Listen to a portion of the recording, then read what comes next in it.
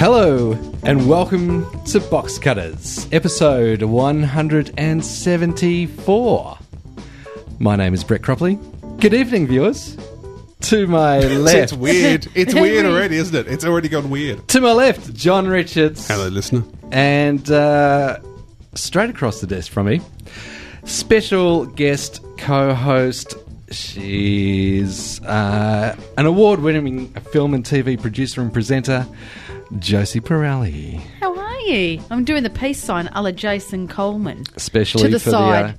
especially to the for the dance. video podcast there. For the video podcast to the viewers who are hearing us, not seeing us. Nice one, You're Brett. just always aware of the camera, aren't you, Josie? Always, at a moment's notice. We'll point out that Josie is, of course, tonight playing the role of Josh Canal. Josh Canal still overseas. I'm just about as hairy as Josh Canal, absolutely. Similar hair, actually. Similar hair all over the body. Yep.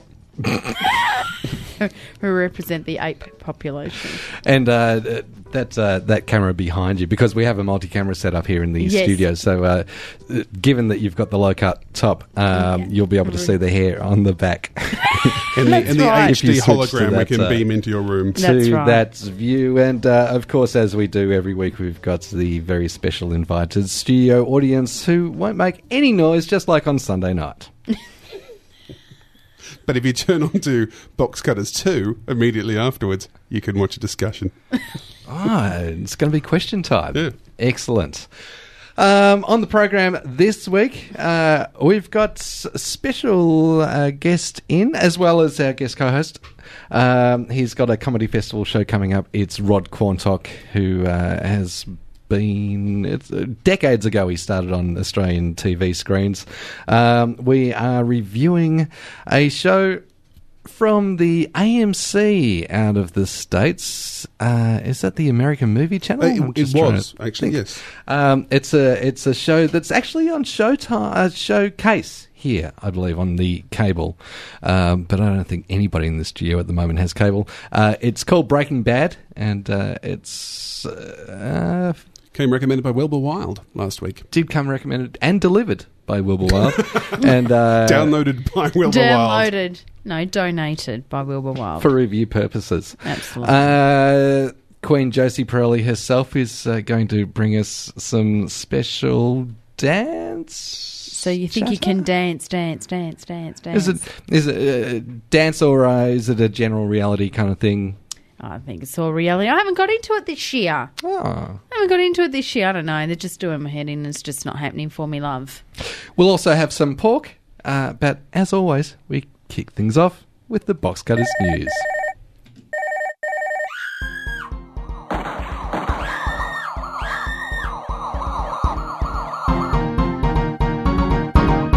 And now for the news.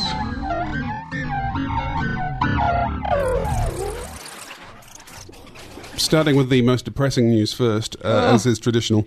Natasha Richardson has died. Natasha Richardson, I mean, she's more a film actor. She was famously in The Handmaid's Tale and The Comfort of Strangers. Excellent actor, but she was also part of the Richardson-Redgrave dynasty, one might say. The daughter of Tony Richardson and Vanessa Redgrave, the granddaughter of Sir Michael Redgrave. She's the sister of Jolie Richardson, who appears currently in Nip Tuck, I believe.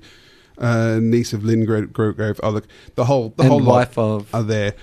Wife Well, Liam Neeson. Liam of Liam Neeson, and mother of two boys. for television, of course, she was in the BBC series Oxford Blues, The Adventures of Sherlock Holmes, a lot of BBC adaptations, Ibsen's Ghosts, Suddenly Last Summer, Zelda Fitzgerald in the TV movie Zelda. But basically, she's been around a lot in various TV and film things. An excellent actor, and a very, very strange death. She was skiing sad. in Quebec, had a minor injury, didn't need an ambulance, and Wow. a day or so later basically died from a brain hemorrhage. It was part of a beginner's ski class, and she obviously had a concussion, and then Yeah, very probably a brain bleed, as happens with that. In fact, an ambulance turned up and then was And sent she away. was sent away. Yeah. That's right, because when I was reading that story, it's like anything. I mean, anyone who's done those things. You know, she took a tumble. She's put the hands up. She's had a bit of a laugh, going, "No, look, I'm fine." Yeah, obviously thought she was perfectly fine to walk away. Gone back to the hotel room, and that's when it all started. And very, very sad. I mean, her and Liam Neeson, they've known each other for 25 years, been married for 15.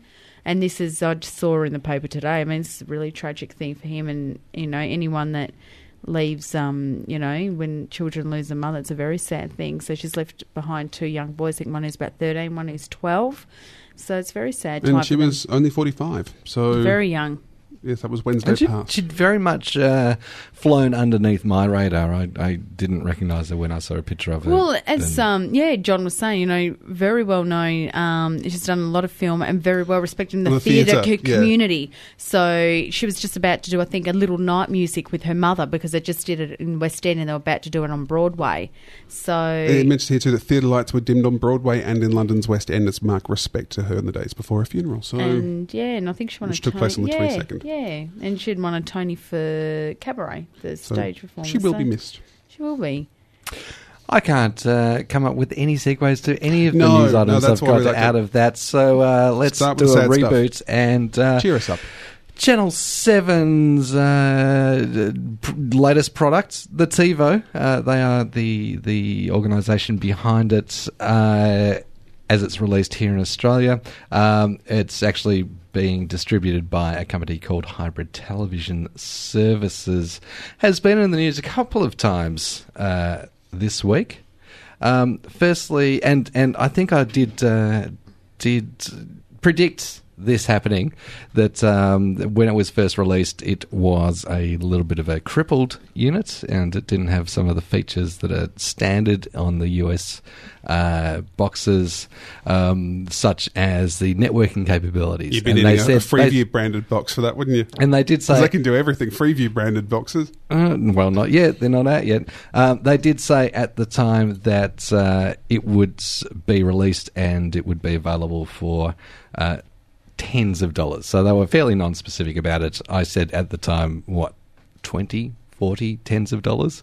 As it turns out, it's 20 tens of dollars, $200 to upgrade your TiVo box for networking there. The users are outraged and they're demanding refunds, and there is talk about getting investigations into a breach of fair trading laws, given that they haven't been completely open about what they were going to do, and obviously get people to spend $700 on a unit with the undertaking that it'll be a cheap upgrade. And then is this still if I go on buy a TiVo now, do I still have to then get the upgrade? Are they all they're all dodgy? I think so, yeah. Nice. In response to the outcry, they did temporarily cut the upgrade pack price to $99. It's still a little bit overpriced for what it is, but it will be going back up to $200 or $199 from April 1.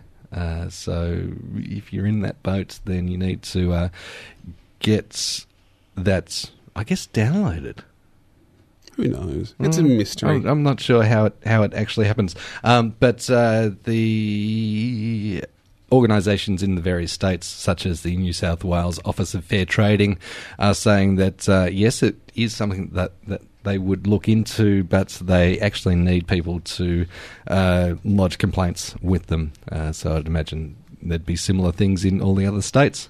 Now, also out of that, the distributor, Hybrid Television Services, are now offering... So people can go and buy a TiVo unit for $7.99 or $6.99 in Harvey Normans and JBs and stuff. They're offering a subscription option, including not having no upfront charge at all, and having a monthly charge between $79 and $99 per month for 24 months. So over that time, you're actually buying the unit for $2,400. Well, that's similar, but it's got numbers in it. It's kind of a no deposit type dealie. You spend more in the end, but you don't have to have $700 right now. Well, if you're a millionaire, you could get one immediately. Tell us about Millionaires. Ah, Look, I'm king of the segue now. Yeah, it's not just you, The Cropley. segue. He's so good with a segue. I thought I might yeah, actually get we to know get that. have a breath. But, No. Brett, obviously, I've got segue all the properly. news. The Nine Network has announced that production has commenced on a revitalised version of Who Wants to Be a Millionaire called Millionaire Hot Seats or Millionaire Hot Seats. Millionaire! Because Why are we wasting our time with another revamped version? well, Andy Of Maguire is still on contract to Channel 9. He's been sitting around on his millions of dollars per Why year, do- doing absolutely nothing. He will be hosting it. So doing nothing? And Channel 9 are hoping to capitalise on the renewed interest in the Slumdog show Millionaire. concept. It is so weird, though, yeah. Show Sparked by stops the being popular. Oscar-winning movie Slumdog Millionaire. Yeah, so the show wasn't popular anymore. Then a film comes along which kind of plays on it, which makes it suddenly Then- popular enough to do the show again, which, you know, and thus Well, nature it's not the same replenishes show, itself. though. It is a new format, and it is said to be You fast-paced. can't polish a turd. That's what I'm saying. It was... But you can roll it in glitter, as the So old joke I goes. hear, yes. So, and I think that's what we're doing here. I think so. I think We're it's rolling been our turd in glitter. It's just yes. Well, we could dedicate a whole other show to Eddie Maguire and Millionaire, but however, Now, turd in glitter. off the back of plans to go into production for that, the network has put out a call for contestants, which actually closes, hopefully, well, this is a special for the Granola kids. That call for contestants closes at 11:59 p.m. Australian Eastern Daylight Savings Time tomorrow, which is Tuesday, March 24. You've got a better chance of winning a couple of $100 on Deal or No Deal, and you don't have to put up with "We'll be back." Come on, Josie. After the break. I think maybe it should... I like to Be call given a into bit of those a word chance. finders after 2 a.m. They're the ones I like to call up. And it's Box, isn't it? It's Box! Who's Bugs? Speaking of Channel 9, though, and Oh, glitter, yes. what have you got there, Joseph? Oh, look at that! Just a very good segue there, John, with a sexy beard. I It's incredibly I think I'm sexy. doing well with the Josie, segues tonight. None if of you them are talk terrible. about it, then it doesn't really work as well. So, It's supposed to be we've been seamless, scoring and then them you as we kind go. of stop and go back. Stop and go back. Are you new here, Brett? Don't worry, I still haven't forgiven you for coming late. Okay, the Nine Network has finally confirmed plans for its multi-channeling, with a general entertainment free-to-air digital channel launching in the second half of the year. The CEO, Mr. Gindel, told The Australian, yes, it will be an original channel. It will be standalone and not just time-shifted. You want to be very careful of what sort of content you put on a digital channel. So, there you go. There you have it. So basically, they've What does he announced- mean? So, what's he mean? Like, sire. Surely, says you surely don't- Channel 9's main channel would have their best programming. So wouldn't it make sense to put on the same programming a couple of hours later for those like that they are, do on that are- 7HD and stuff like that. that are stuck waiting for their train to get have home? you and seen what's on 7HD? I saw one night. no, Is nobody has. This is It's a mystery. This is, What is- This Is Your Laugh, which was hosted by Andrew. yeah, Is that- Andrew O'Keefe. So every time I think about HD and digital channels, I think about this show that was buried at midnight, and it's This Is Your Laugh. And some comedian, I think that night they had on, what's he called? Anyway, whoever. Very interesting person. And they had, instead of, This Is Your Life with a book, This Is Your Laugh had other comedians doing improvisation on certain elements of that person's life. Wow, that What sounds a shame great. That didn't make Channel 7 prime time. But it's Kind of like interesting. lame theatre spots. But Channel Oh, 10... it was a lame duck Which- that needed to be shot. it That's just what goes I'm- to a level and goes down. So this is what could be happening here. But Channel 10's launched, it's One, isn't it? Is their digital channel now? They've Which is number one on the digital numbers of channels. okay, and they've got, it's sport related. So Channel 9's basically No, gone- it's sport. It's a sport, so it's all sport. Whereas Channel 9's All gone, sports. ours will be entertainment. So it'll be different to their main channel then. But it just seems like they haven't gone any further than that. They've just said it's entertainment. Well, And it'll be entertainment that it hasn't says shown here- on their main channel. No, it says the announcement shoots rumours of a time-shifted channel dead in the water. Yeah, grubbly. Well, Yeah, Gindel indicated that while it could work as part of the strategy, time shifting was not strong enough basis for an entire channel. Clearly, that's because it cannibalises your flagship channel. Why watch CSI at 8:30 when you can watch it at 10:30? That's his comment. But to I wonder it what all. they'll be playing then instead. Probably just Who knows? videos of kittens. You know, it Well, would they be already fantastic. play CSI 30,000 times in the day, plus the repeats, plus the Miami version, and New York, and Las Vegas versions. I think what would really fly would be if they showed exactly what they program for Channel 9 at exactly the program time. That would be great! That's your Imagine digital the channel massive for you. audience. That's they a would get for bold new that. experiment for Channel 9, actually. Well, that will go with half the channels. Have you seen Channel 10's programming lately? Which is my segue, which which they never start on time either, by the time... And The commercials are just playing games with each other. So always the news and the current affairs shows finish on time. But when Channel 7 has Home and Away running 5 to 10 minutes overtime, it's only one show that they've gone in. So that is where they've Channel lost that 10 time. has their whole program and That's it goes that way. ridiculous. Because what Channel 10's doing now, you'll go to commercial break and they repeat what they just played after the commercial break, just to lead you back, just in case you may have missed what they had just shown 30 seconds ago. Well, that's the strategy of reality TV, and especially It's getting Fattest worse, Loser. though. It's getting worse. Like The Biggest Loser, now it's gone from, watching these people go through their journey of losing weight to strategies, nastiness, being bullies and things like that. So it's lost what it, was fundamentally there for. And you got some like AJ hosting it, and enough said. Now, while we're on the subject of Channel 10, they've let their contract, their long-standing contract, for the ARIA Award telecast to lapse. Well, this is an interesting thing. We were talking about this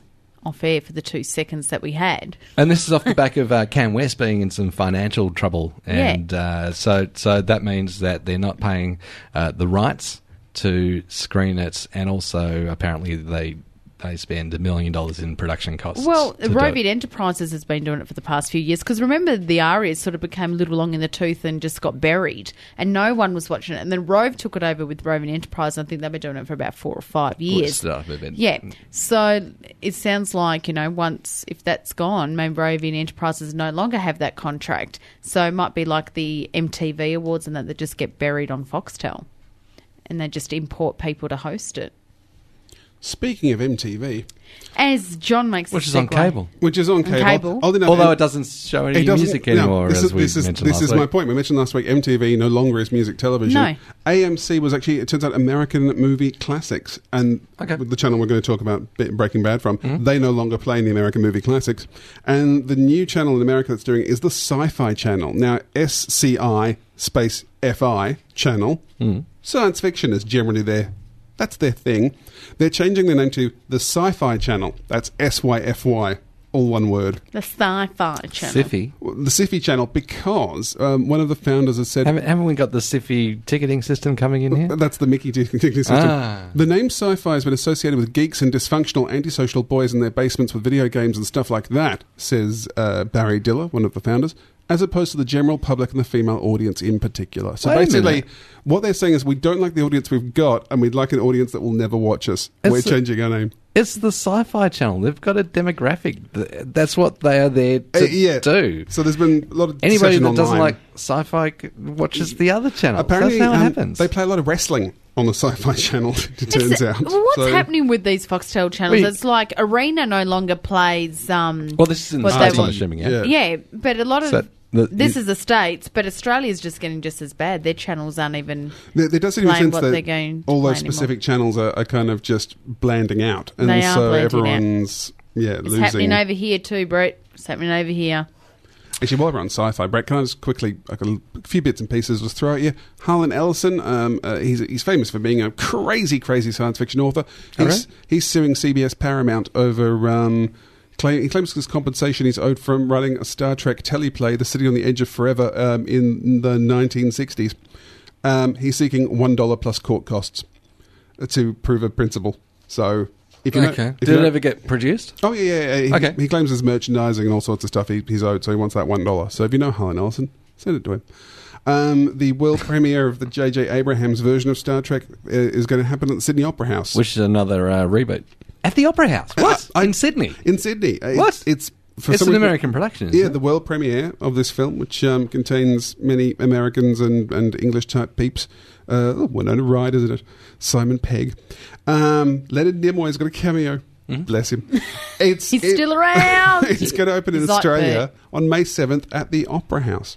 We're honoured to have J.J. Abrams in the cast here in Sydney for the world premiere of the stunning new Star Trek, said Mike Selwyn, Managing Director of Paramount Pictures Australia.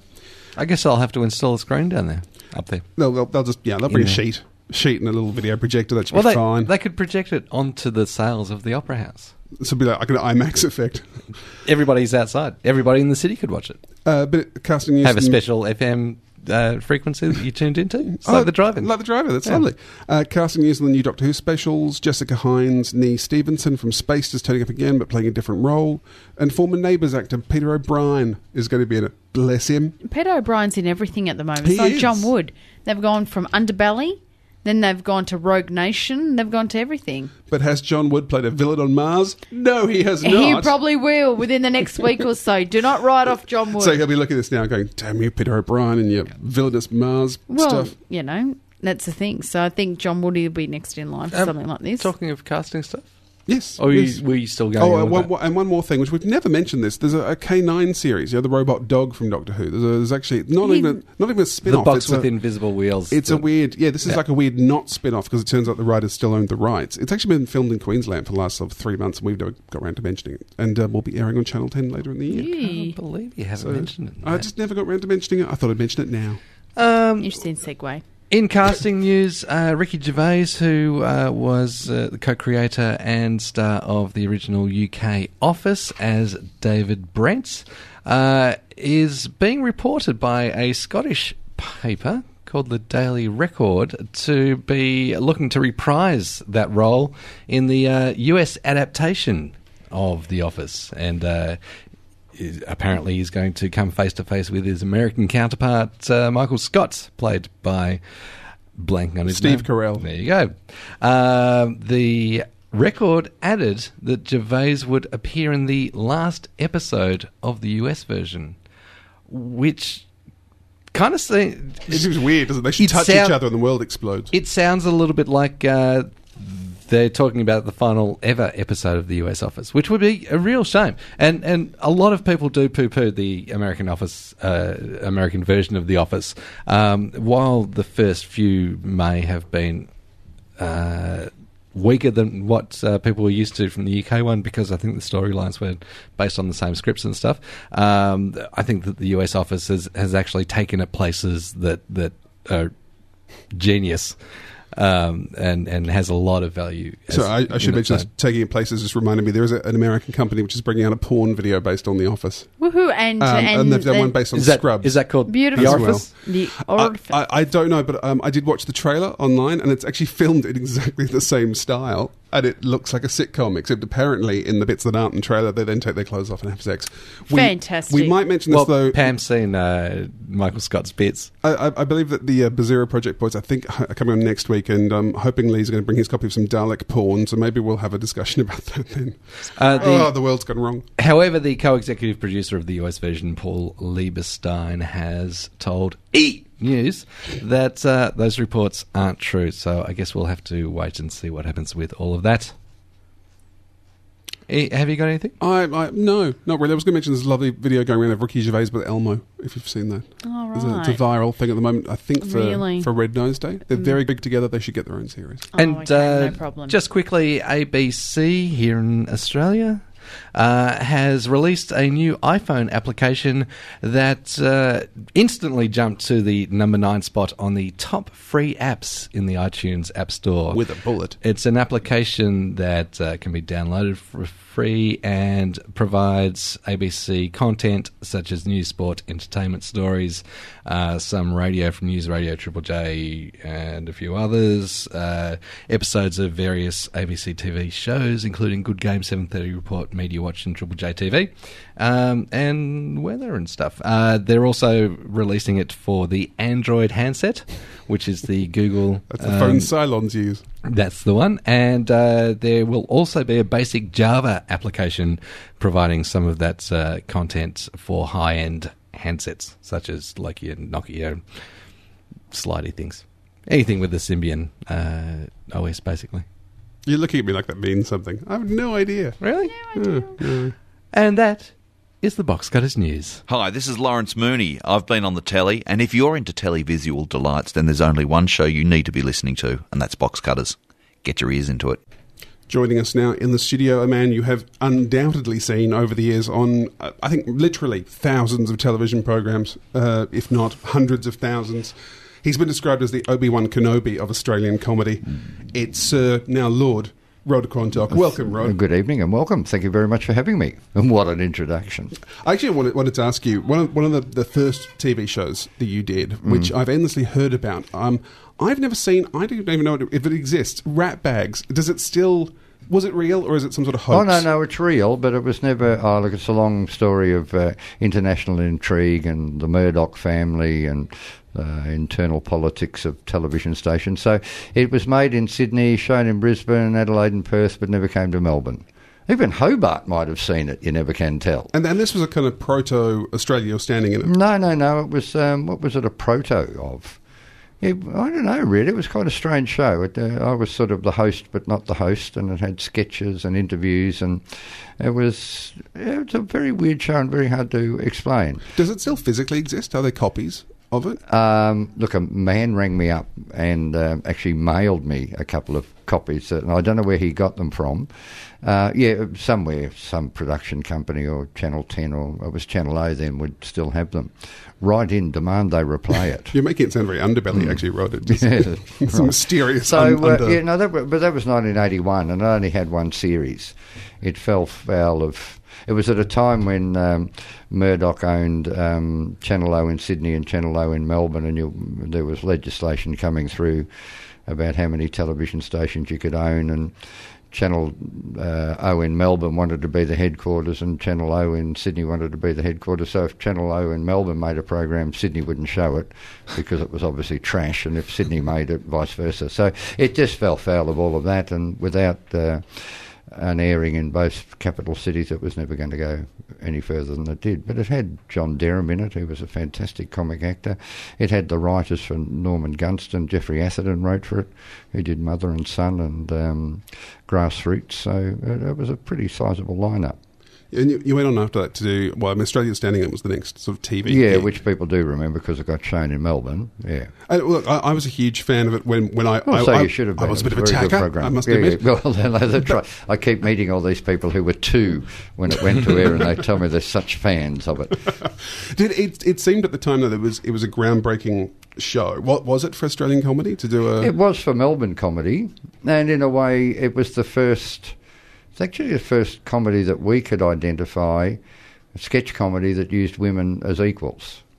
Up until then, you'd had things like, the English programs always had an attractive, like Carol Cleveland in Monty Python, who never had any equity in the creative side of it. I think she probably did do a bit of writing, but she was always just there for her tits and her blonde hair. And so we gave women an equal role as writers and performers in that program. Sue Ingleton, off the top of my head. Sue Ingleton, Evelyn Crape and Mary Keneally, yeah. And it was Evelyn Crape was more a stage actor, was she not? So was Sue Ingleton, yeah. But Sue Ingleton is an extraordinary actress. She is really underrated. She's a remarkable actress. And Evelyn was fantastic too.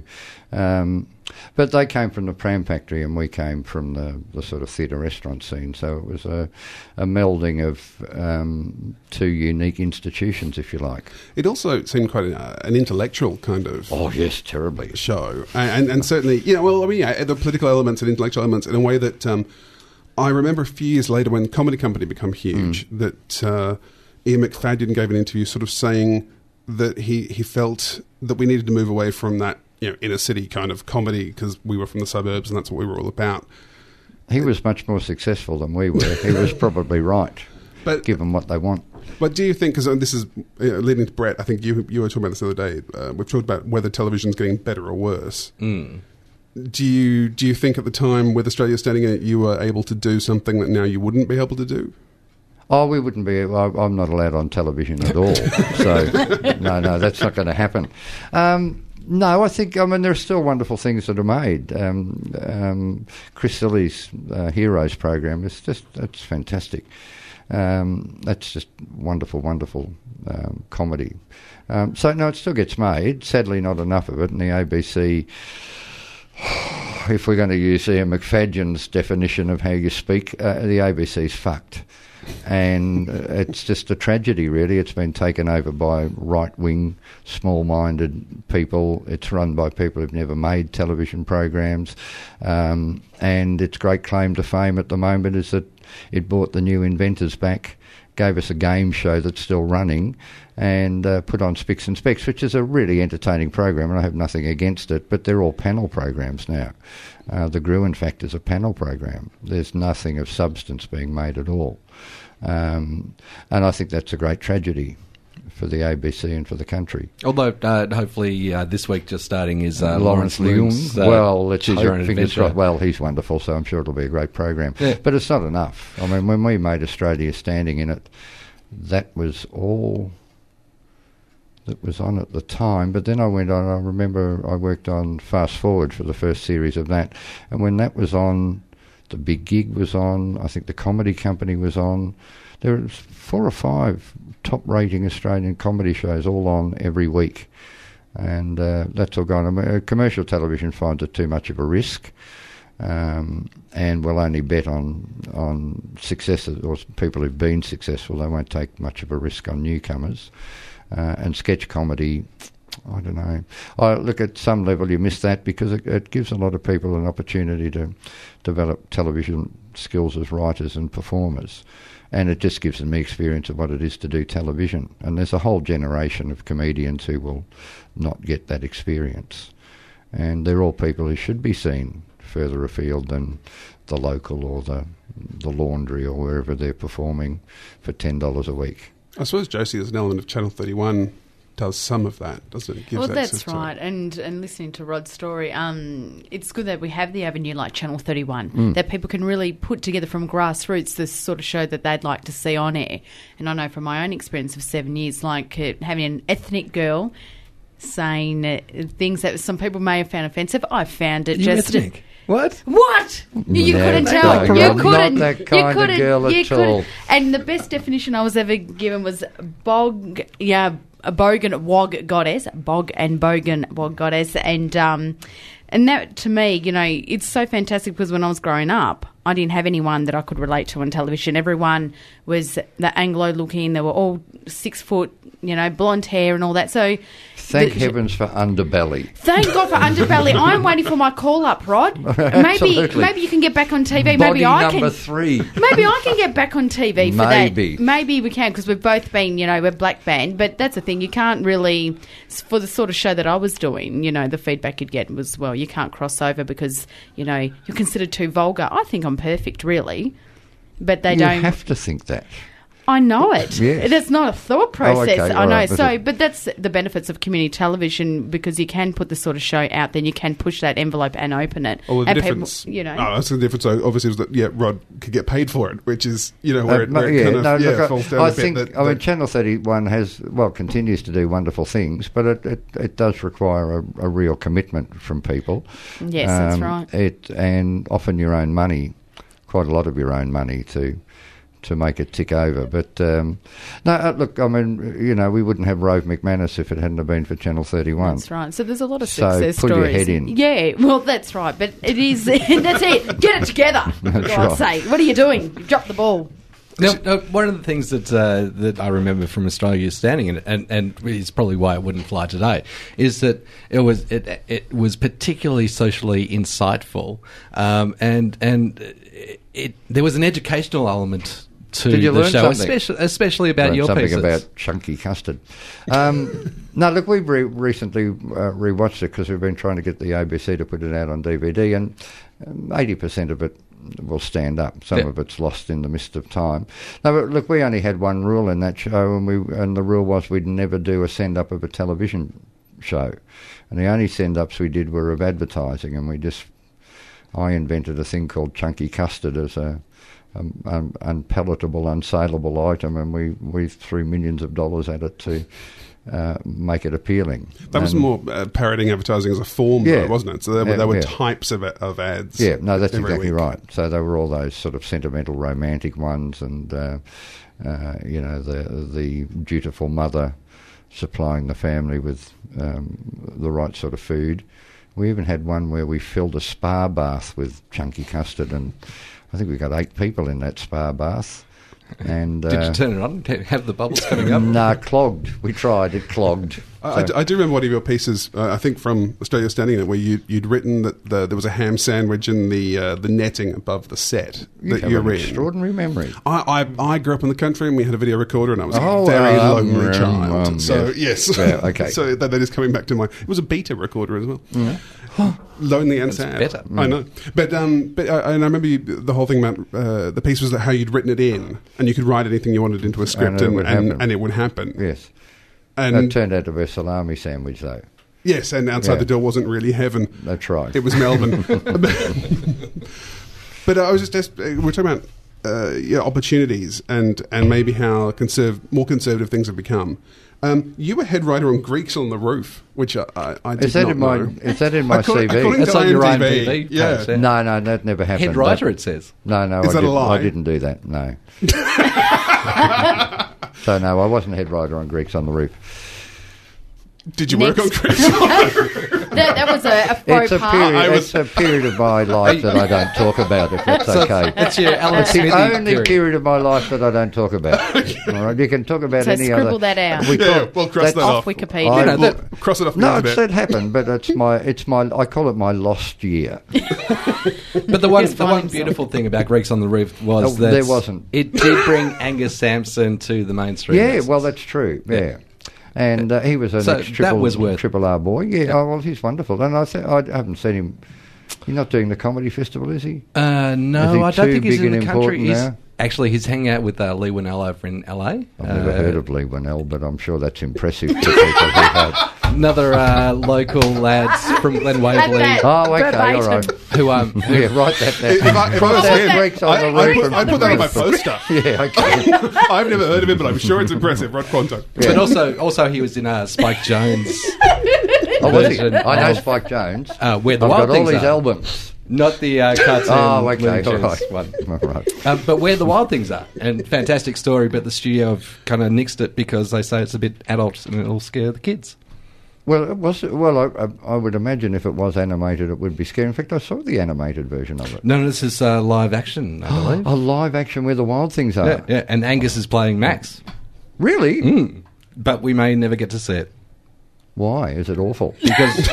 because the studio says that it'll scare the kids. Oh, it'll scare the kids. Yeah. Okay. Kids won't mind. Why do kids films have to be for kids anyway? Write to the I studio, know. kids, and tell them to release it. Kids. Get on your Facebook. Imagine if and they made Babe 2 Pig in the City for kids. It'd be awful. No, that's right. They made it for me to sit alone in the cinema watching it. It was great. So who was Batman made for adults? The Adam West Batman. Oh, okay. No, the film The Batman. recent one. Yeah. Yes, You know yeah, that the one? Dark You're Knight familiar one. with Yeah. that one, Brett? Kids Yeah. go to that Brett, all the the time. interview's gone wrong, Brett. Quick, bring it Quick. back. Bring it back. It's going. Where's it Yeah, gone? you Where's lost- it gone? you lost What's right happening? on What's Greeks on happening? the Roof. Anyway, So we're hang on, so talking yeah. about film, and this is a show about television. So hang on. So cross. Don't get crossing up off- yourself. That's You know right, crossing off Margaret and Greeks on what's the her Roof. name? That's Rod's new show for next year, the Comedy Festival. Greeks on the Roof, The Lost Year. Very good. So you'll be just covered in... Yeah. Oh, look at that. Okay, so this is your list. This is your credits. Yes. Except the one that's scribbled. We've scribbled off On the a piece of show, paper? the show that shall not be Yeah. named. The rest of the stuff from IMDb, real, not real. No, Oh, one not size fits all was that should have been a really successful ABC show. That was Linda Gibson, Denise Scott, Marianne Fay, half a dozen women comics. I've got to admit, I didn't know what that one was. I was No, overseas not when that many happened. people What saw was it. the- And what they made us do was that because there was, again, disputes within the ABC, we had to write it here in Melbourne Monday and Tuesday, pre-record some stuff on Wednesday, fly up to Sydney on Thursday morning, rehearse it Thursday afternoon, and then shoot it in Sydney on Friday night, and then come back to Melbourne on Friday. And we did that for 13 weeks in a row, I think. So it was just doom from the beginning. But look, I watched the Whoopi Goldberg women's panel show that The View. The View, yeah. I watched that today, and that's what One Size Fits All was, with a really strong comedy bent to it. And it should have been a fantastic show, but the ABC just fucked it up. Backburner, yeah. I worked on Backburner. Denton, I did some writing for Denton's Channel 7 show. Lift Off, yes, one of the great wastes of money in Australian television history. That was Kids TV, yeah? It was, but it was the most expensive television series ever It made in Was that Australia. with the weird Expensive kids' dummy? TV. It had with puppets no eyes and it had, yeah. The and the little talking doll. elevator? Yeah, it had Yeah, all of yep. that stuff in it. But they got, I think, something like $28 million to make that. And so I got, how long have you got? I got asked to write 2 one-hour episodes of the 26 episodes. So I do that. And then they come back and say, oh, look, the Americans will only show it in half-an-hour blocks, so you're going to have to make it 4 half hours instead of... And then they came back and said, look, the Iranians are not going to touch this if it's got women without headscarves in it. So they take it back and you write in some women with headscarves, and it just went on and on. And then it came back, oh, you know that boy named Charlie? Well, we're going to change his name to Jose, and he's going to be blind, deaf, dumb and legless. Just accommodate that, would you? So it just kept, instead of being, here's what we want to make, take it or leave it, it became, oh, you don't Trying to like keep that bit. everybody happy. Oh, yeah. So Yeah. it became a keep everybody happy failure. Fast forward. I did fast forward, but a lot more episodes than it says here. Tuesday Night Live. Oh, the big gig. Was that called Tuesday Night Live? Those shameless people at the ABC. Yeah, no, most of that's right. Just leaves out my Royal Command performance in front of the Queen Mother. So nothing else to cross off, though. We can Well, leave. she was in the street and I fell over and she laughed. I call that my counts. Royal Command performance. But- She was drunk. Oh, she was drunk. Absolutely. Gin Lizzie. So, Rod, in the intervening times, have you attempted to get projects up on TV, or is it a bit of a lost cause for you? Half-heartedly. I actually don't like television terribly much. Because you have to deal with TV executives and... And no, it's more to do with... There's just so many people between you and the audience. And whilst you make... look, you don't make a lot of money in this country out of it anyway. Probably make more doing a corporate gig. But what you do... look, the one thing I like about it is you reach a lot of people. Yeah. And I was on stage in Melbourne for 10 years, 5 nights a week for 10 years. And in one episode of Australia Standing In It, more people saw me than had seen me in the 10 previous years. And I'm not that interested in people seeing me, but it's nice when you can tell people what you think. Telling Exactly. people what you think is what it's about. I mean, if we could actually get some of that educational content where people are enjoying it and they kind of don't realise that they're being taught no, anything. that's very handy. But see, we That wasted... would be a fantastic use of television. Well, look, I don't want to embarrass you by asking you if you have cable, but you must know the Colbert Report, do you? yes. Yeah, well, that's... And Jon Stewart, which yeah, well, Colbert the came Colbert from. Report, it's just slightly better by about 100 times. It's an extraordinary... Yeah, more controversy. It's just a fantastic show, and it was bred by the Bush years, and we, here in this country, we had people on stage talking about politics and Howard and Bush and Iraq, and none of that got on television. And it's 10... Well, the Glass House possibly was... Well, They would consistently attack the Howard government and Howard But himself. what you want is, I think you want more than that. I think you really want a whole range of responses to that. And you certainly weren't getting it on commercial television. And probably Lateline is about the last bastion of critical television because it's late. Nobody watches it. So Do nobody you think bothers with it. Australian TV is a lost cause? I mean, can we get it back? Oh, look, or I is it- think the technology is going to leave it behind. And I really think if we get the broadband that they keep promising us, who would bother watching what the television tells us we've got to watch and when? Well, we may have the broadband, but the net feed, clean feed filter is going to slow it all down again. So that might be a couple of decades away in this country. Yeah, but it'll come. It'll come. I mean, already they're struggling with revenue, and that's again one of the reasons commercial television's not doing huge amounts of local content. But, newspapers will go that way too. And I don't know what it's going to mean for comedy, but you hope it'll drive people back to live comedy. And that's probably the greatest sadness of what's happened in Melbourne over the last 15 years or so, is that live comedy now is very hard to access. The well-known venues aren't Well, out they're there all anymore. gone, unless you want to... And look, you go to a place like The Local that Janet McLeod used to run, and it's a fantastic spot, and it's always a great lineup, but 80, 100 people... none of them under 20 and none of them over 35. That's a reasonable sized crowd for that room. No, well, it is, but it's still, there's 5 million people in Melbourne, and you're getting 100 people a night to come and see some of our best comedians, but equally you're not getting, as you used to get in Melbourne when the theatre restaurants were going, you were getting 60-year-olds, 70-year-olds, you're getting doctors and butchers, and you just got the whole... wide variety of them, and at one stage there were 3 really successful theatre restaurants all running at once, turning over perhaps between them 500 or 600 people a night. I was surprised And quite paying recently comedians. Hunchbacks has shut down. It hasn't, has it? It has. No. It has. Yeah, it's gone. Well, there you go. Well, Who bought the razor blade? Oh, that's slightly depressing. No, we should probably wind up Did you the ever interview. go to Hunchbacks? I never went there, but I lived around the corner from it. And, Jeremy Cooley, who does the warm-up for the footy show, was involved down there. And, Okay. yeah, massive space in there. It's But there's so few currently up for lease. Hunchbacks left who were willing to go out at night, so it had to fail, didn't it? Yes, much like far too few dirty dicks wanting to get out there as Oh, well. that's right, dirty dicks. Oh, Rod, very quickly, give us a Sad. plug for your show. it's on in the Comedy Festival. There you go. You at the town hall somewhere? Or? No, I'm at a place called Swiss House in Flinders Lane, All right, yeah, So- it's which quite is nice. a very nice venue for performers because you get a free meal every night. So Rod Super. Quantock Eats Himself runs That's from it. April the 2nd through to the 26th. We'll put a link up It's quite comfortable for the on audience the as well. site. Yeah, I'll sell it for you, right? it's on at 7 o'clock, so you'll be in bed really early.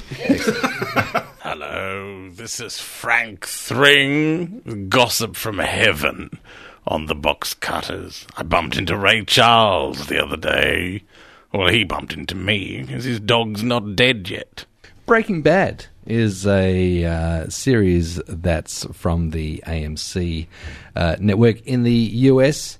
Stars Bryan Cranston, who listeners will probably know as Hal from Malcolm in the Middle. The father in there. He plays a bit of a hopeless chemistry teacher, I guess, in small town New Mexico. He has a wife. He has a son with cerebral palsy. And he discovers he has cancer. You can jump in at any time. No, you're doing well. He discovers he has cancer, and they're not the most well-off family. He's working a second job at a car wash, and he basically kind of comes to a point where he's got nothing to lose, and he really wants to provide for his family after he's gone, and finds himself in a situation where he has the opportunity to become a methamphetamine cook, so create ice. Which he's very good at, being a chemist. Chemistry, yes. It's funny because you describe the plot and it just sounds awful. I mean, on paper, it just sounds dreadful. But it is. Yeah, it's a weirdly endearing. I don't know. Is endearing the right word to use? Program. This is a really odd show because it constantly, like when Wilbur was going, this guy becomes a meth, dealer. Yeah, that sounds great, Wilbur. I'd really like to see that. But it's. But when you see the story behind it, because this show's doing really well in the US. I think it debuted sort of mid last year, if I'm correct. Early last year. Early last year. Bryan Cranston took out. He won the Emmy. And he's so great. He's such an endearing character. And it's weird because everything about this show shouldn't work. Like he's a loser who it's depressing, and it's morally reprehensible, and yet somehow it comes across as quite a charming show in a really weird way. Because those sort of characters always find an audience, because there'll be, as Michael Caine once said, even, because when Parkinson interviewed him, he said, some of the characters you've played, they're not exactly endearing or charming or whatever. And Michael Caine says, but he looks at it on the perspective of bad people and people that are losers and that don't see themselves in that way. So there's going to be an empathy from some an audience, and I think this is what he's done. I think he's completely relatable as well. You look at him going, okay, these terrible things are happening to you and you want to provide for your family and you have these skills. Yep. And as a teacher, of course, he's completely undervalued. And that's right. But even just dramatically, it starts off, the very, very first scene in the show is basically this 70s camper van. It's an RV. It's an RV, but for people who don't speak American, a recreational vehicle. So it is a camper van. It's a camper van, and it's like he's driving it. There's a big sort of chase scene going on. There's people passed out. There's people with gas masks on. They overturn the thing, and somebody in his underwear. Malcolm's dad gets out in his underwear with a gas Walter mask. White's his character now. Walter White and a gun, and that's the start of the show. And I thought every show and there's sirens like in this. the background. And he's pointing it towards where the sirens are. I thought if every episode of Packed to the Rafters started with this, I would watch that show. You would watch Packed to the Rafters. I really would. You just need that. Because it's amazing. That goes 12 hours earlier or whatever it is, which the Americans always, it's traditional American. That's 3 weeks earlier. 3 weeks earlier. 3 weeks earlier, 1 minute previously. Yeah, it's a traditional American kind of thing. That's the way that's standard format now. But it does it really, really well. And I believe the guy, I believed his story, and there are moments, and now to try and avoid spoilers, there were moments, especially at the end of the first episode, I was going, I don't know how they're going to get out of this. And the way they did really surprised me. I went, okay, I didn't see that's where this was how actually they were going to get out of where they left it before they jumped back 3 weeks. Yeah, because you're going, he's in a bad situation, there are bad people after him, what are they going to do? And then the next episode starts off immediately where the first episode ended. And it's quite fascinating to see it follows how people make decisions. And this guy's making bad decisions and how he's getting deeper and deeper into this world of drug dealing and stuff. Of course, he's a really normal, everyday he kind of family delves, guy. and then he pulls back. He says, we'll just get this done and our paths will never cross. And then a period of time, a number of weeks passes. But again, it's that thing in the show where every decision you make, of course, leads to another decision. And just so on and so forth. But, I think these sort of shows that do well because now, whether these people are bad people or underdogs, people want to cheer on that underdog, wanting them to do well, no matter what they've sort of done. I think, and through his kind of mindset of not having anything to lose, basically, he becomes a much stronger person and does kind of triumph over the ruts that he's fallen into in his life, where he's in a marriage with a younger woman, and that's not explained in the first series. One of the most interesting things about it is that we have the rule of 3 because with new shows you've got the pilot, you've got the second episode where they have to do all the exposition, so they have to bring you up to speed on what everyone's about and all that sort of stuff. And then the third episode they can actually go with it. There's not really any exposition in this. There's a reference, there's a very fleeting reference in the first episode to him having been quite a scientific chemist in the past and having a certificate of recognition for working on a project that ended up winning a Nobel Prize. There's a flashback in the third episode as well that indicates he was a much more dynamic kind of character when he was younger. Is that the flashback with the board and the results from... Yeah, so I don't know whether that's also meant to... That seems to have been dissecting the chemical makeup of the human body, and it does get into they're missing a very small percentage, and he suggests maybe that's the soul, and then it does it comes back present day, and there's a birthday, and he goes to the party, and those relationships are explored present day. So there's still quite a bit of mystery about what exactly happened between him being a successful scientist and him being a washed-up school teacher, a kind of loser chemistry teacher. Yeah. Which is interesting as well. But I found the show quite fascinating because it kept making decisions I didn't think it was going to do in a storytelling kind of way. It's really become that sort of American style of the way they present TV shows, and also some of the films they're doing lately have also got those sort of underlying tones as well. But I think the story is very un-American. It's leaving so much stuff unexplained. Although at the same time, he's married to a younger woman. She's quite hot. but she is a domineering bitch when it comes down to it.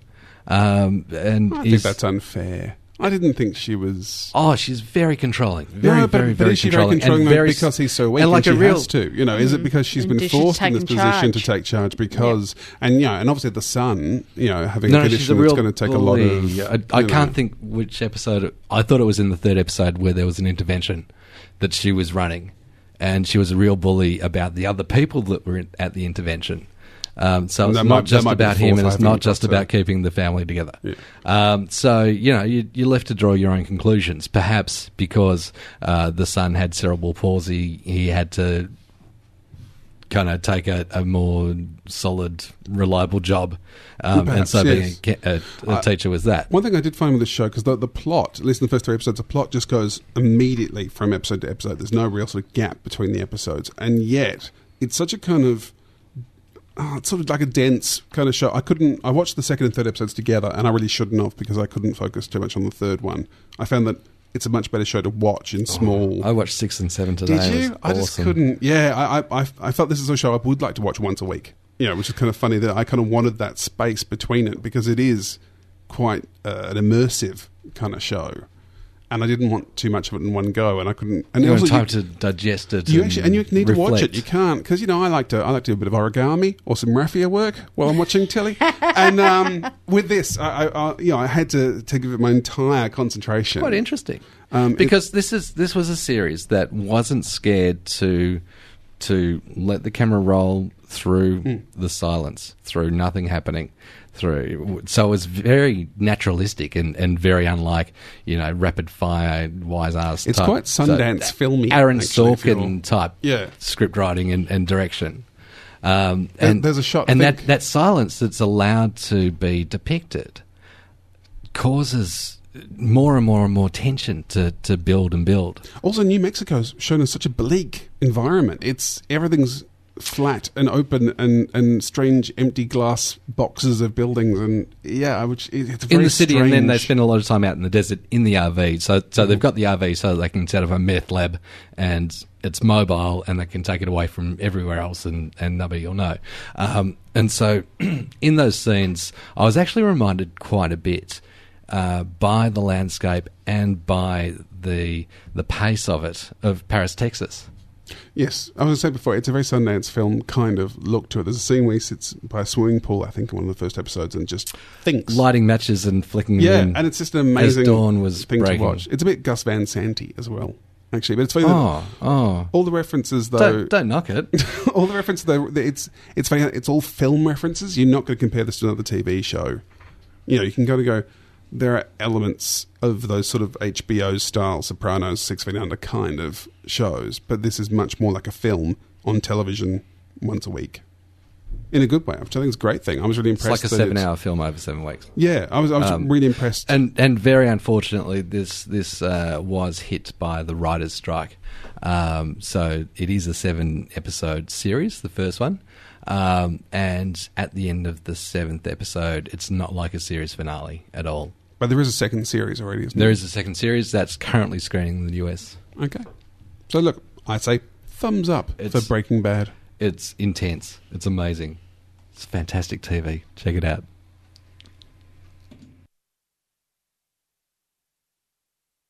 Hi, this is Jane Badler. You're listening to Box Cutters. Every week. Oh, Sorry about that.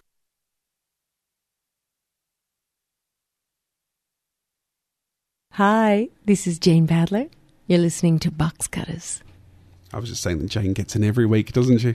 Not every She week. pokes her head around the door and says, "Hey, you sexy boys from Box Cutters." Well, I thought specifically this week that I would play the one just sounding sexy and saying hi, because we're not all sexy boys, because we have the lovely Queen Josie with us, who's a sexy Who's a lady. lady. Yes. I was really a boy once, but now I'm a lady. Yeah, you passed though. It's quite convincing. Yeah, That do you reckon? explains- It's the Adam's apple. The back and Yeah, shoulder it's not hair. as it's going, yeah, A lot of choker necklace. action. A lot Yeah. of choker action, yeah, absolutely. Yes, Brett. Sorry, Brett, what were you... Sorry. That we- explains the back and shoulder hair. I thought the listeners would have picked yeah, up on it's, that. it's the... You it's guys were interesting. lost in each other's eyes. And, We were. It's easy to do. Lost in love. And But I Josie, this is can't your get- segment.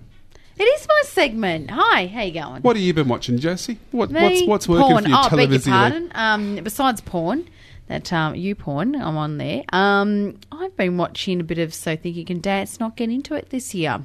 Don't know why. Sort of like... Do you have dance roots? Do I have dance roots? Yes, I do. The Queen Josie dance roots. Your mind's in the gutter.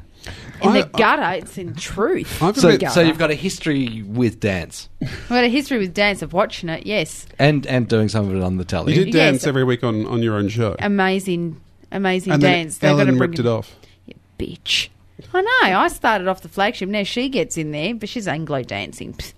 I do my dance, which is just She's kind sexy, of embarrassing horny. to watch, whereas Josie... I'm not embarrassing to Amazing. watch. You know, I had people write in saying they're inspired. They get off by watching me dance. Fantastic. Now, so you think you can dance? In my head, that's always, so you think you want to punch me in the face? Because I do. I hate those people, and I always have hated them. How can you determine one season from another? Like why Well, is this one not grabbing you, know in a what? way that... I've been following it for about 3 years. I started watching the US series and loved it. Whether the panel's just more endearing or whatever. So I watched the 2 US series, really got into last year's Australian version. Loved it. Loved Jason Coleman. Loved Matt Lee. Loved Bonnie. Loved Nat. This year, can't get into it. This year, I said them make me angry. I don't know whether dancers are not interested. Like, they're much better calibre of dancers. They're just their stories don't interest me. And we watched their bios twice. Okay, we get it. We got it. You're from Dubbo. All right. No worries. You know, we get it, we got it, you were a cheerleader, So no problem. It's not doing it for me now. Do you think all of Australia's best dancers put in for the first series and now we've just got the dross flying? I don't know, because I think this season we got much better quality dancers, because last year there's some people that sleep through the cracks that shouldn't have ever got that far.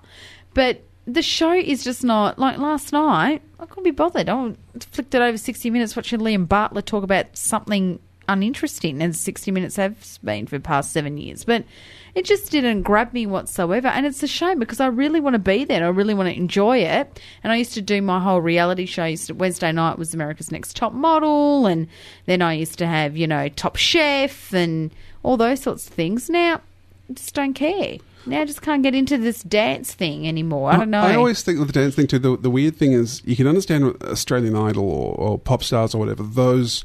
You can go on and be famous and have hits. Yes. You know. Yeah. So you think you can dance? It's like, so you could now stand in the background with 7 other people and do the same thing. You know, it's like, what's the end result? And because you get Jason Coleman going, for people that don't understand our world, it's like, you're not curing diseases. What you are is a dancer, as he said, in a line of 7 people. Like, I went to see Wicked on Saturday night, and I was thinking, just as what you said, John. Well, that's probably the lineup of last year, isn't it? That's the lineup of, like, I'm looking at these people and I'm going, because Rob Mills is in it from Australian Idol season 1, and Anthony Kalia was in it, you know. So when I was looking at it, I'm thinking, as you said, what's their big prize? Well, now you're going to be the 12th in line in the cast of Wicked. You know, whereas, you know, the guy from Australian Idol got $200,000 in his fund and he's released an album. But this year they reckon they can go and dance on So Think You Can Dance in the US and be seen by millions of people. So are they going to have a 1-minute segment showcasing this stuff? Is that actually the prize? Is that that's one of the prizes, plus $200,000, plus this. But Jason Coleman, for those that don't understand our world, you're really starting to come into it. It's like it's the them versus us. It's like, no, dude. What it is, you know, you've got fancy names for high kicks, like and holding your back straight, your staccato, your this, that. It's like, dude, speak our language. My knowledge of the show is basically the ads, and all I've ever seen is you know the clips with lots of reverb on them and people, you know, crying. And there's always a person That's going, right. "Tonight you transcended life." You know, Do they- and of course they're going, Like they have what? some spiritual experience. Do they also kind of use those camera tricks like in Australian Idol Yes. and in Australia's Got Talent? Yep. That's, you know, they kind of tilt them and That's it's all right. over the place. Well, I think and they probably you can't feel- actually focus on That's what's going right. on. And I think they film it a couple of times because the show isn't live. It's recorded the Friday night to be played on the Sunday. So I'm sure they record the dancing, you know, probably get them to do it twice so they can get the camera angles, because the way it's cut together, as you said, it goes so fast, you know, and it has probably you more can't effect. actually concentrate on You anything can't that's concentrate. happening. So, you know, if someone's got a bad step or whatever, but as you said, John, they transcend me to the earth and to the You know, you really grab me. Because sometimes I'm watching these people and I go, gee, that's a shit way they're dancing. They don't dance like me. They're just... And I'm watching them going, God, they're going to get slammed. And there's Jason Coleman wiping a tear going, if people can obviously see me on the podcast, he's wiping a tear going, I felt that in my heart, and I haven't felt like that since I saw Swan Lake in 75, you know? Yeah, there's a lot of that. You're going, calm down, people. You It's know? a talent show. But I'm curious though, Josie, what is it though that because you're saying you have really enjoyed this in the past, I have. Now you what I mean, let's explore you. What are you missing? Explore me, close off. What are you missing then in this series? I don't know. you It's just think? it doesn't grab me. The connection's broken. But is it just? I mean, are you over the whole dance thing, or is it? I mean, No, I is there don't a? want to be over the dancing because I like getting on, Sunday night is, Biggest Loser night. So you think you can dance, and get it ready. Now, it's just like I watch it and they go, and next comes Laredo and Gianna, who are two fantastic dancers. And why am I not caring? I don't care.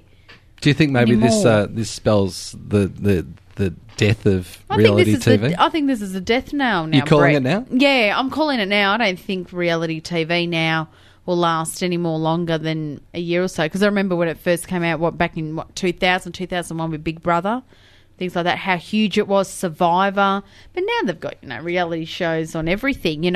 If you look at websites like Star Now, it's got, have you ever slept with your wife's, your wife's best friend, your father's cat? Have you done that? We want to know your story.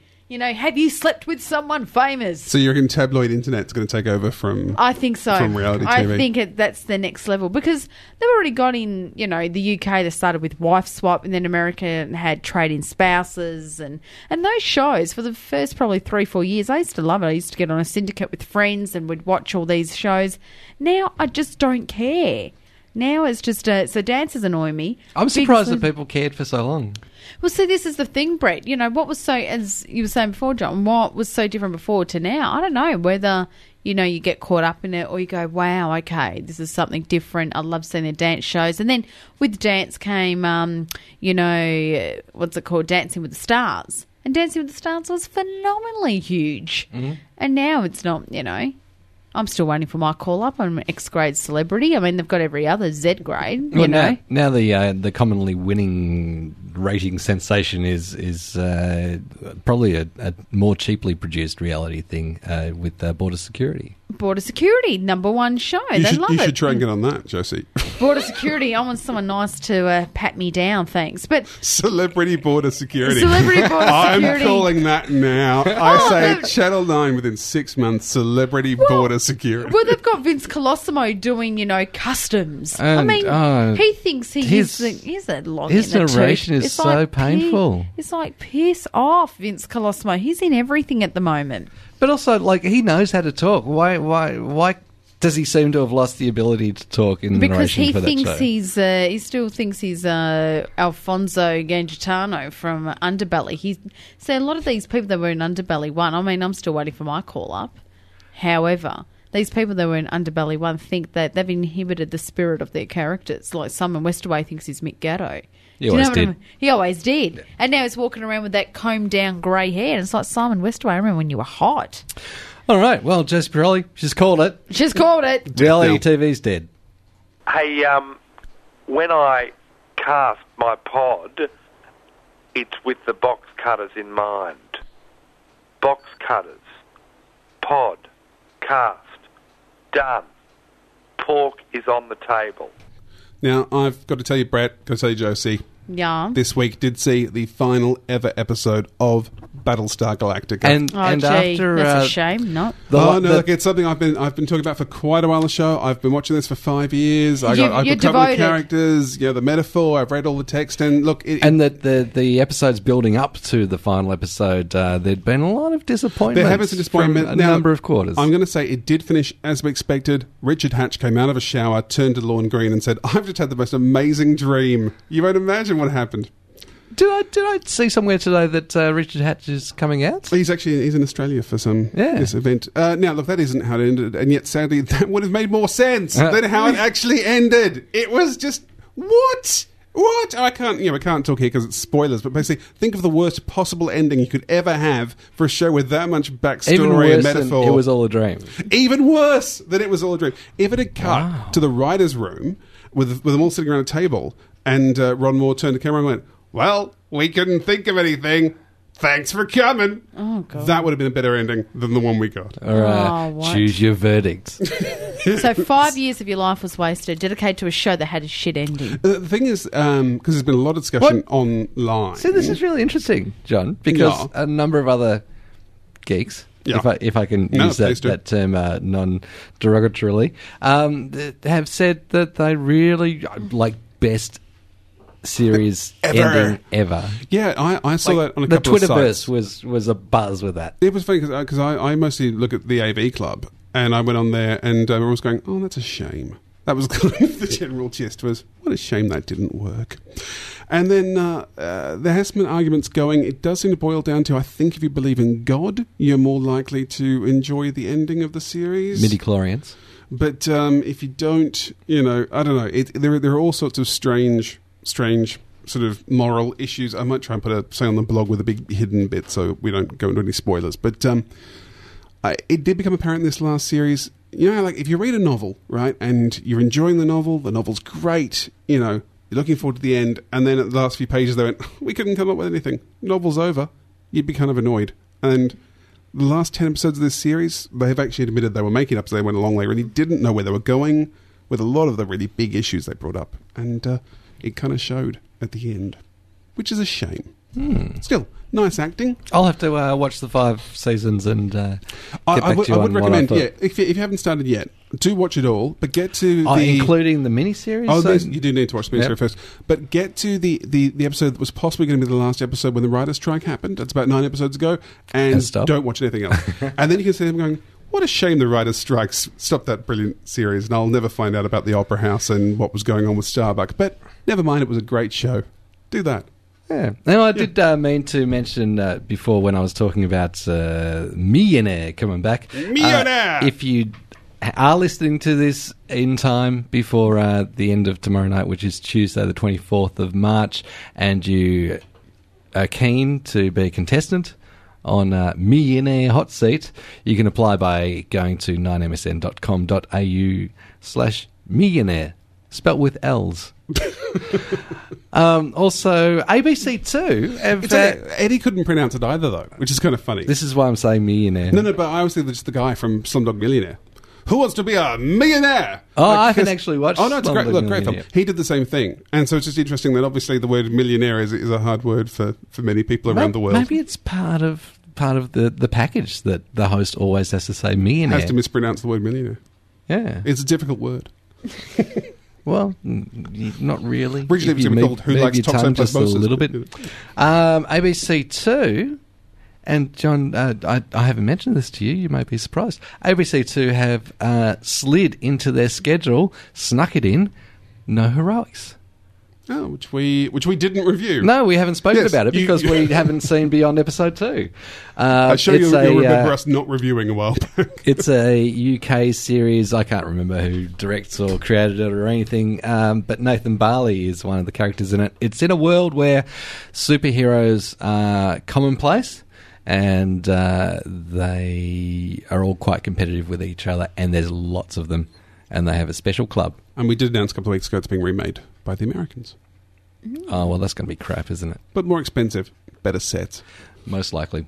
Also, for Pork, and this isn't strictly television, but it's Conroy and his clean feed. Over this week, we've seen websites being threatened with $11,000 per day fines for just links to websites that are on ACMA's prohibited Yes, list, curiously- which isn't actually public. The Australian censorship of the internet, which they're trying to put through, actually makes Google illegal. It turns out, strictly speaking, Google is actually legal because that would link. It links to Of all course. these sites that are on the mysterious blacklist of what you can't link to, but they won't tell us what the list is. Almost as ridiculous as blacklisting Google is that one of the prohibited sites is WikiLeaks.org, which is actually a human rights activism site and allows anonymous posting from brutal dictatorship kind of regions for information of what's going on. Yeah, that'll teach them to some of the be human able rights. to get out. Meanwhile, IINet, your favourite ISP, John, I believe, has pulled out. You might be happy to of the hear trial. of the federal government's internet filtering trials. They only agreed to participate to demonstrate that the filter was flawed. Somebody from IONET has said, the managing director, Michael Malone, has said, it became increasingly clear that the trial was not simply about restricting child pornography or other such illegal material, but a much wider range of issues, including what the government simply describes as unwanted material, without any explanation of what that includes. And what ACMA has been coming back on sites that they've been sent inquiries on about, so is this one of your prohibited sites, has definitely been going well beyond child porn. Still, nice to know as a country we're looking forward to China as our democratic model to follow. Well done us. Get out there and Get Up, I believe, is running a TV commercial. Get Up is the kind of grassroots political activism organisation. It's an organism. It is an organism. It's like a as giant well. squid. It's that giant squid that didn't make it into Watchmen. So they are organising to, I believe, run a TV commercial pointing out how flawed the policy over the clean feed is. That'll fix everything. Anyway, that's all I've got for the evening. Thank you for having me in your lounge room. I think you might. I think you might have just a little more. We're gonna sign off a little less quickly than we did last week, and sorry about that. We should give our thanks to Crumpler, our giveaway sponsors, for providing goodies for listeners and guests, including our He's special looking at guest me. co-hosts, Josie Pirelli. Woo! Here's your little Crumpler goodie.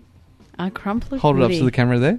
Hold it up. Do you like it? Nice. Nice. Do you like my topless attire? Hi, camera. And you can check them out online at crumpler.com.au. They make really good stuff. Does that mean they return the quiz soon? Yes, Right, so yes. soon we'll have quizness. Well, it depends, John Richards, on if you We have keep too on many organising guests. Okay, yes. Yeah, because we do have some guests lined up for next week. So, quiz won't be back next week. They'll be just prezzies for our guests. Also, thanks to the best radio station in the world, 3RRR. You can listen to it in Melbourne on the FM band at 102.7 or anywhere else in the world. Streamed and get a lot more info at rrr.org.au. If you enjoyed this podcast, And why wouldn't you? this is like I've written it down from somebody else. I know, it's reading it, isn't bizarre. it? It's like you're channeling Josh Canal. The iTunes Store always accepts reviews from registered users, and if you've liked it, put up a review and tell everybody else about it. It will if help you've liked others it, to find it. Can you do Josh's give voice? it to your friends. Go on, do Josh's voice. No, No, you can't do it. I'm no good at. I'm no good at those. PlayStations. No, what? PlayStations. Impersonations. Impersonations. No good at impersonations. And so it's only left to say until next week. I continue to be Brett Cropley. I'm John Richards. And I'm the sexy Queen Josie. Thanks for listening to Box Cutters. Catch us again next week. Same bat time, same bat channel. And hey, let's be careful out there. Woo!